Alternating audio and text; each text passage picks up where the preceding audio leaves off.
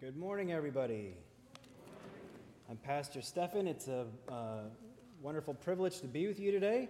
Would you please turn with me in your Bibles to 2 Corinthians chapter 4. The verses will be on the screen. I don't know about you, I like to have it in my hands. I also tacked on an extra verse. We're going to read verse 6 also. 2 Corinthians 4, starting at verse 6.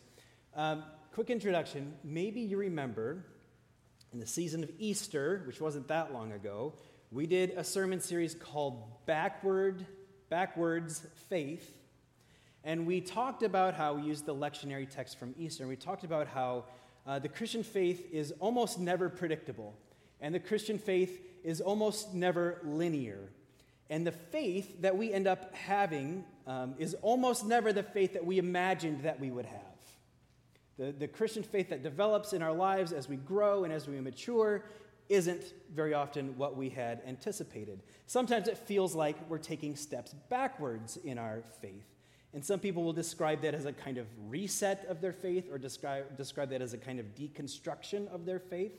And that's what we talked about during Easter. For the next few weeks, I think 4 or 5 weeks, we're going to follow the lectionary into the book of 2 Corinthians, and we're going to do a sermon series we're calling Forward Faith. And this is a sermon series about what we can expect out of the Christian faith.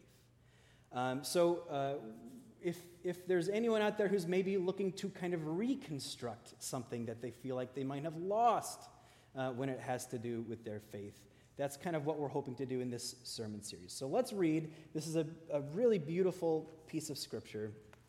2 Corinthians chapter 4, beginning at verse 6. Listen to God's word. For God, who said, "Let light shine out of darkness," made his light shine in our hearts to give us the light of the knowledge of the glory of God displayed in the face of Christ. But we have this treasure in jars of clay, so that this all-surpassing power is from God and not from us. We are hard-pressed on every side, but not crushed, perplexed, but not in despair, persecuted, but not abandoned, struck down, but not destroyed. We always carry around in our body the death of Jesus, so that the life of Jesus may also be revealed in our body. For we who are alive are always being given over to the death of Jesus' sake, to death for Jesus' sake, so that his life may also be revealed in our mortal body. So then death is at work in us, but life is at work in you. It is written, "I believed, therefore I have spoken." Since we have that same spirit of faith, we also believe and therefore speak, because we know that the one who raised the Lord Jesus from the dead will also raise us with Jesus and present us with you to himself. All of this is for your benefit, so that the grace that is reaching more and more people may cause thanksgiving to overflow to the glory of God. Therefore, we do not lose heart. Though outwardly we are wasting away, yet inwardly we are being renewed day by day. For our light and momentary troubles are achieving for us an eternal glory that far outweighs them all. So we fix our eyes not on what is seen, but on what is unseen, since what is seen is temporary, but what is unseen is eternal. For we know that if the earthly tent we live in is destroyed, we have a building from God, an eternal house in heaven, not built by human hands. This is the word of the Lord.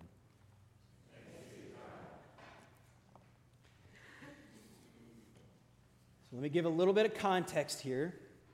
This letter is written by the Apostle Paul, and he wrote this letter to this little church in Corinth.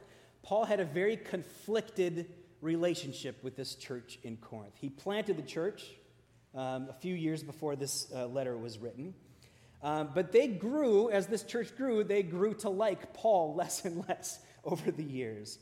And this congregation became somewhat infatuated by these other teachers, by these other apostles who, compared to Paul, seemed to be much more impressive, were apparently much better looking, And we're much better preachers. And in this letter, Paul is writing to his church, and he's asking them, he's begging them, he's imploring them not to be fooled by these smooth-talking apostles, so-called apostles, who promise wealth and health and an easy life and a faith that will do you every single favor. So Paul is writing to these young believers about this tension that we all experience in life. And every person of faith lives with this tension. And that is this: we want life to go a certain way. We want things to work out for us. We want to be, rich and joyful and happy and peaceful. And we want to have all kinds of prosperity. And yet, for most of us, life doesn't go that way, at least not consistently. We endure significant bouts of darkness in our lives. Every single part of our lives, even the best parts, are afflicted by darkness. And so, one of the most significant questions that is posed to every culture and to every people group and to every individual is this: what are you going to do with your darkness? What are you going to do with your brokenness? What are you going to do with your suffering? How are you going to handle the darkness in your life? How are you going to think about, how are you going to process, and how are you going to live with the brokenness in your life? Are you going to try to ignore it? Are you going to try to minimize it? Are you going to try to fix it? What are you going to do with the darkness in your life?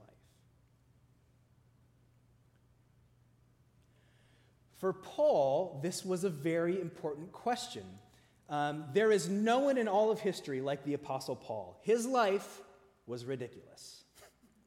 I mentioned before that he didn't really get along with this Corinthian church. The main reason that he didn't get along with this Corinthian church is that they just didn't respect the guy.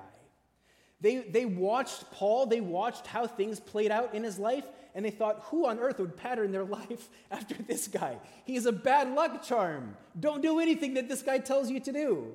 There was so much darkness in his life. There was so much suffering in his life. In fact, a few chapters later than the one that we just read in 2 Corinthians 11, Paul lists all of his sufferings.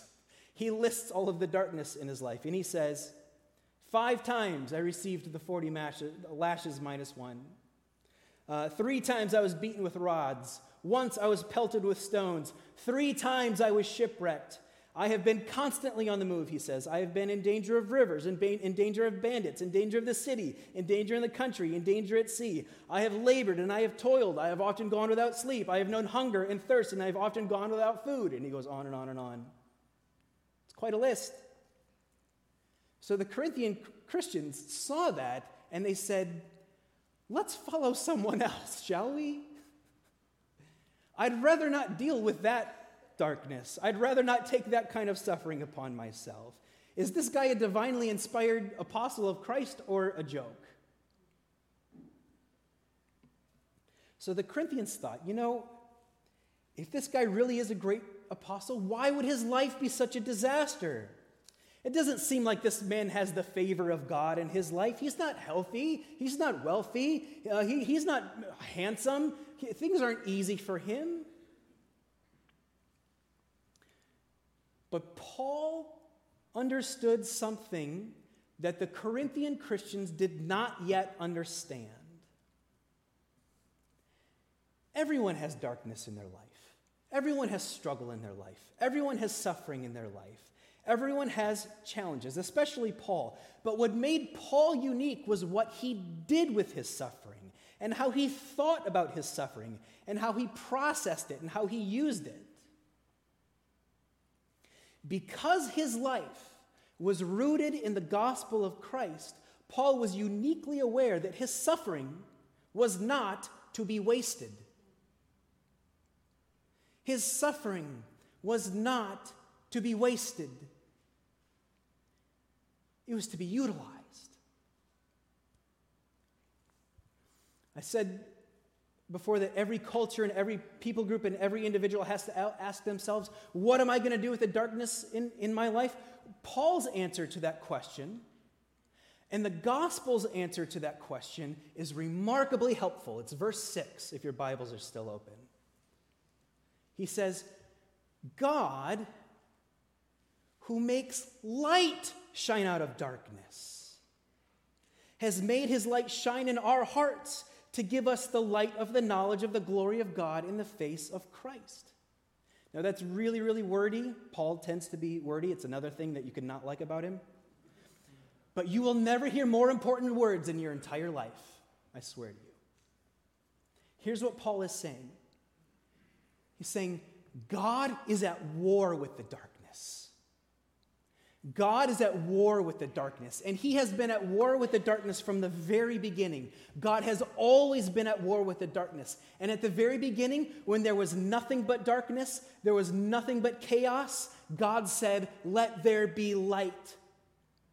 And then suddenly, out of nowhere, this universe was bathed in the glowing brightness of God. And that's what Paul is talking about here. The light comes from the darkness. And then there's another occasion. In this occasion, Jesus was on the cross. And Jesus was laboring for his very last breaths. And in the middle of the afternoon, everything went completely dark.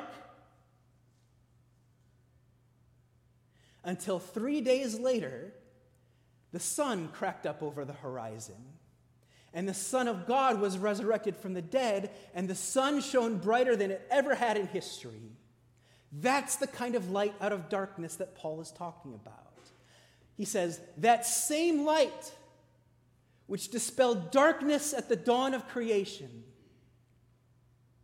that same light which brought to an end the reign of death at the resurrection of Jesus, that same light, Paul says, is shining in our hearts. It's shining in our hearts.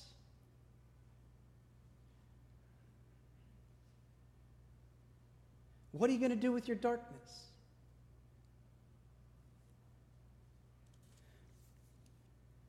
But, Paul says, it's not easy.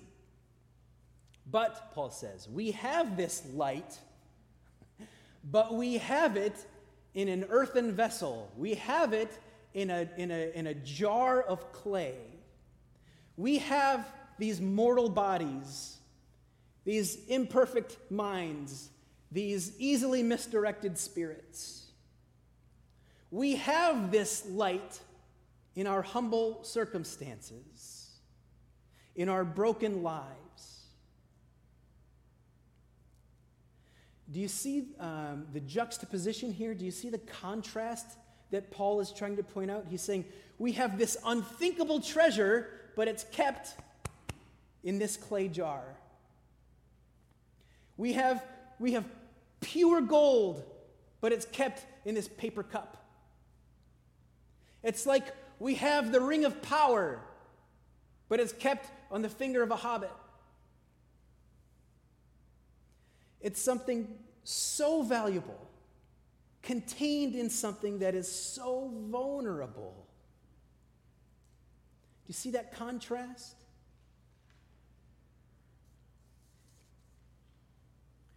Do you experience that contrast in your own life? I hope you do. I hope this feels familiar to you. Do you feel that tension between who you believe God created you to be and who you actually are? Good. I hope so. Do you feel that tension between the inherent glory of this world that we live in and its desperate brokenness? Good. I hope so. Do you find that the best and most important things in your life also bring you the most anxiety and frustration? You may nudge the person next to you if you want. I hope so. Paul says that's exactly the tension we're supposed to feel. That's exactly the sweet spot. That's where the immeasurable treasure touches the jar of clay, in that place of tension. We're hard pressed, but we're not crushed. We're perplexed, but we're not in despair. We're persecuted, but we're not abandoned. We're struck down, but we're not destroyed. Why? Because it's in those places of tension where God is doing all of his best work. That's really hard to hear, so I'm going to say it one more time. It's in those places of tension where God is doing all of his best work.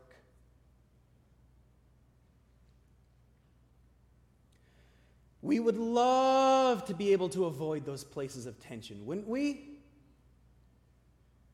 We would love to be able to sweep all that darkness, all that brokenness under the rug. We would love to be all kinds of West Michigan nice, all over the place. Nope. Paul says, nope. If you're looking for that kind of life, if you're looking for that kind of apostle, if you're looking for that kind of health and wealth baloney, you're going to have to look somewhere else.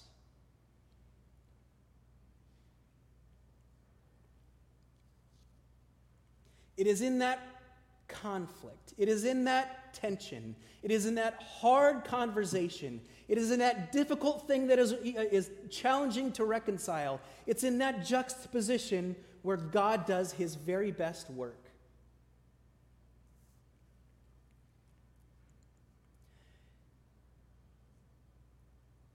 The church in Corinth was infatuated with these really fancy so-called apostles. Paul sarcastically called them super apostles. He's like, oh, the super apostles. Unlike Paul, they had never been shipwrecked. Unlike Paul, they had never been beaten. They had never been hungry. They had never been turned down. They were tall, and they were handsome, and they were smooth-talking, and they were wealthy, and they were impressive, and they were preaching a gospel that talked about the ease of life. And it talked about keeping your own possessions and using them for yourself. And they talked about financial success. And they talked about living your best life now. And they talked about, don't worry about somebody else will do it. But Paul was telling the Corinthians, and Paul is telling us, and the Holy Spirit of God this morning is telling us, why would you want to live there? There's no treasure there. It's a fake treasure. It's fool's gold. Outwardly, that stuff is wasting away.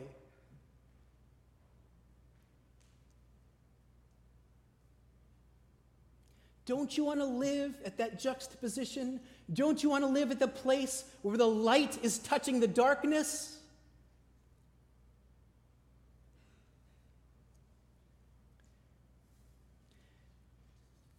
You know how usually when somebody says, hey, how's it going? They don't really mean it, right? They mean hello. I said that a couple weeks ago to somebody. I said, hey, how's it going? And he answered my question, which I was unprepared for. But it was delightful. And over a conversation of about 30 minutes, he conveyed to me, you know what? Marriage is a lot harder than I thought it would be.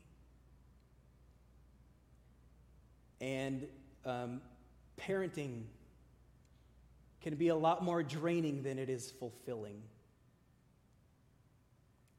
And the Christian faith that I had 10 years ago simply cannot sustain me anymore. I don't fit there. And I thought, wow, what a beautiful and vulnerable thing to share. And he kept talking, and he said, you know what? At the same time, my challenging relationships are the ones that teach me the most about myself. It's very often stuff I'd rather not learn, but it's those challenging relationships that teach me the most about myself. And they teach me to differentiate. And they teach me to set boundaries. And they teach me about what's healthy and what's not.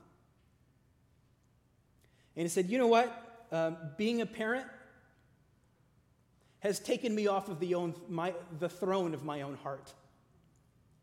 Being a parent has taught me true humility and true selflessness. And he said, you know what? Struggling to reconcile my faith with my life has caused me to develop a theology of grace and acceptance that I never would have dreamed of 10 years ago. And he said, I wouldn't trade it. It's not easier.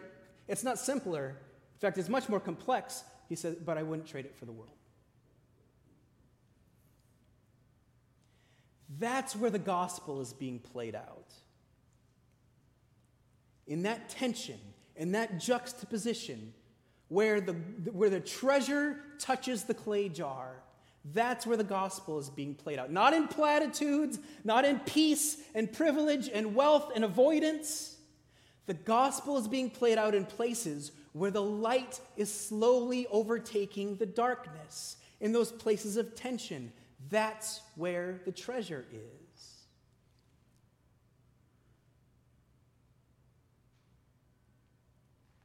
For God, who says, let light shine out of darkness, has made his light shine in our hearts to give us the light of the knowledge of the glory of God in the face of Christ. Pray with me.